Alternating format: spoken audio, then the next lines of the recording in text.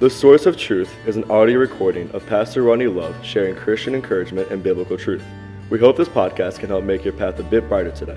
Psalms 119:105 says, "Thy word is a lamp unto my feet and a light unto my path." Good morning. Welcome back. Thanks for joining us on this Tuesday morning. And thanks for being part of this podcast and giving me a chance to be part of your day. We're in a bit different location today. We're filming from my backyard. My schedule's different today, and so we want to get this out earlier.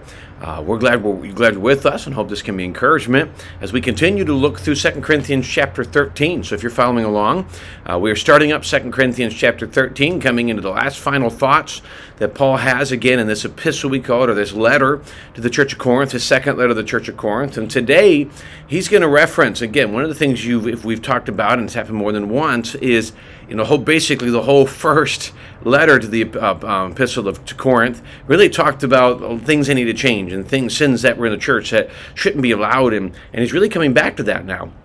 He's coming back to that verse 13, and he's really going to spend a few minutes. He's going to talk about the potential of what we today call church discipline.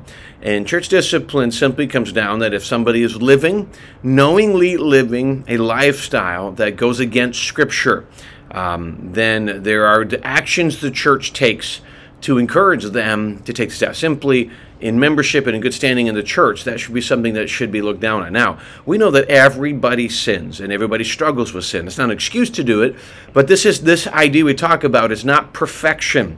It's not, well, I've sinned in this. It's knowingly. There's a difference. Let me explain what I mean by that. I have a certain lifestyle. I have something in my life I know is wrong biblically, and yet I continue to do it. I'm choosing to go against God's instruction. I'm not growing through it. Paul says, if I regard iniquity in my heart, God will not hear me. And that means hiding it, guarding it. So if I choose to allow something into my life that I know is biblically wrong, then people around me should, to love somebody, you should point them in the right direction. If you know somebody is in a lifestyle that is going to destroy them, the loving thing to do would be to go to them and walk them through and help them to get to their side. Please understand, we're told in James that if we go to them in love, our goal is to cover a multitude of sins. So what we're looking at today is not an idea to make people look bad. It's not an idea to point it out. The goal is to cover it. And when I say cover, the goal is to deal with it in a private sense so it doesn't become a big deal. Deal with it, let that be a between me and you type scenario, not become gossip or a big deal. This is not a gossip thing. So let's take a few minutes and look at chapter 13, the beginning, and see what it is that Paul's saying about this. He says in verse 13, verse 1, this will be the third time I'm coming to you. By the mouth of 2 or 3 witnesses every word shall be established. I have told you before, and before tell, if I were present the second time, and now being absent, I write to those who have sinned before, and to all the rest, that if I come again, I will not spare, since you seek a proof of Christ speaking in me, who is not weak toward you, but mighty in you. Now, let's take a minute, just go through the beginning of this and walk through these verses. He's coming to the third time, and then he says, by the mouth of 2 or 3 witnesses, every word should be established. And I was looking this up this morning. There are multiple different ideas of what that phrase is saying. It goes back to Jewish law and a lot of different things. I'm going to give you my opinion of what's being said. In the context, this is where I usually get it from. What is the context? In the context here, Paul is speaking of going to be confronting certain levels of sin. He mentions, some of you I told you before, some of you are in sin, and the rest, things of that nature. So he's really dealing with if I have to deal with this. So to me, he goes back to the Jewish custom and what I think would be wise now, even today. He goes, by the mouth of 2 or 3 witnesses, every word should be established. A couple of thoughts here. One, no one can be accused of doing something without witnesses. You don't want gossip to be a reason that you find yourself in trouble. You don't want say, well, so-and-so said something, and therefore there's conflict, there's problems, there's someone confronting you. So there needs to be witnesses. There can't just be gossip. This would be whether the pastor is being accused, whether other people are being accused. There should be some level of validity where you say, well, there's witnesses to things of that. I think every accusation, especially serious ones, should be listened to, but we got to be careful that we don't allow an accusation to ruin someone's life. You should look into it in a valid way, but he's talking, listen, if there are witnesses and we can prove this is going on, now we're going to take some steps. So this is not finding out, this is not finding out whether somebody has sinned or not sinned. This is, we know this has happened, and now we're going to take the necessary steps to deal with it. And he says, you wondered. Again, remember, these people are following false teachers, and he's kind of confronting this. He goes, you wanted to see if I was the true Christ, and you're going to see Jesus working in me. And unfortunately, in this scenario, he's talking about this area of discipline. And then he goes in verse 4, he goes, "For though he was crucified in weakness, yet he lives by the power of God. For we also are weak in him, but we shall live with him by the power of God toward you." He says, "Therefore examine yourselves as to whether you are in the faith. Test yourselves. Do you not know yourselves that Jesus Christ is in you?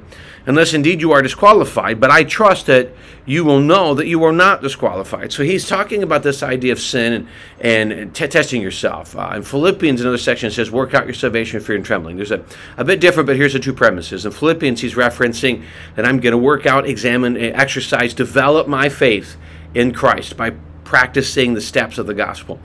In this, he's saying, examine yourself. If you're truly saved, if you're in sin, you need to get that right. Are you truly saved? Now, he's not asking here in this, I guess he's not asking here in this, are you truly saved?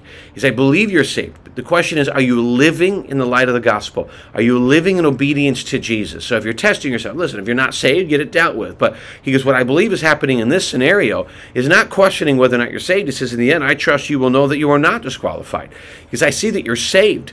Really what I'm looking at here is, are you living in obedience to Jesus Christ? And that's really comes the question. Once I get saved, before you get saved, we know right and wrong and things of that nature, but we don't have that Holy Spirit to push us and to guide us in a certain direction. So we're going off the morality of our upbringing. We're going off the morality of the culture, which goes down and down more and more. So when you get saved, God begins to open your eyes to the things that he wants you to grow in, the things that are in the Word of God. And so the question comes, am I growing in Christ? Am I living? So his other question in context here is, are you going to continue to follow the teachings of the false teachers? Or are you going to follow the teaching that I have given to you, biblical teaching? Who are you going to follow? Examine me, examine yourself, examine these false teachers. Who is it that you are following? So when you evaluate this, it really comes down, if we were to pull application to this, Paul says, unfortunately, I'm coming with authority that if you're going to continue to go follow the wrong way, I may have to deal with it. I may have to confront you. And I think that a good friend will do that. A good friend will see somebody going a wrong path and won't necessarily sit down and say, how dare you, or I'm better than you. That's not the premise. A good friend's going to sit down and say, I seeing something, and it gives me reason to pause. It makes me nervous. There's something I can help you with and pray with you about. By the way, anytime we do this, please understand, Matthew 18 makes it clear. The goal is reconciliation. The goal is never to point someone out. The goal is never to make someone the object of problem of sin. The goal is to make that knowledge as minimal as possible. Matthew 18, we go to them by ourselves at first. The goal is that privacy so that they can move on and continue to live when this has been dealt with without feeling like they're being seen or known by everybody. And so that is the premise of what he's coming to and the steps that I think we should take in doing this. And so if you have something, I would challenge you, things in your life in the wrong direction, work it out. Talk about it. Get to God. Go to God with it. Find out, are you wrong? If you are, get it right. Just go to God and, confess your sin. He's faithful and just to forgive us. Cleanse us from all unrighteousness. Get it right. If you were saying, I'm not doing that, then, examine, Lord, what is it that I need to grow? But the key is, are you willing to make the necessary changes, willing to grow closer to God? And that'll change. For someone who's been saved for 30 years and someone who's new to Christianity, that will be different. But it's a great step and something we need to do. Well, thanks again for joining us on this Tuesday morning. Give me a chance to be part of your day. I do appreciate it. I hope it's an encouragement. Today's a bit of a challenge, I know that, but it's encouragement. Anytime we're challenged, encouraged to walk with God and be right with God, it's a great thing. So we do appreciate you being with us, and hope it's a help. Hope you join us again tomorrow as we continue to conclude this last chapter of 2 Corinthians. God bless.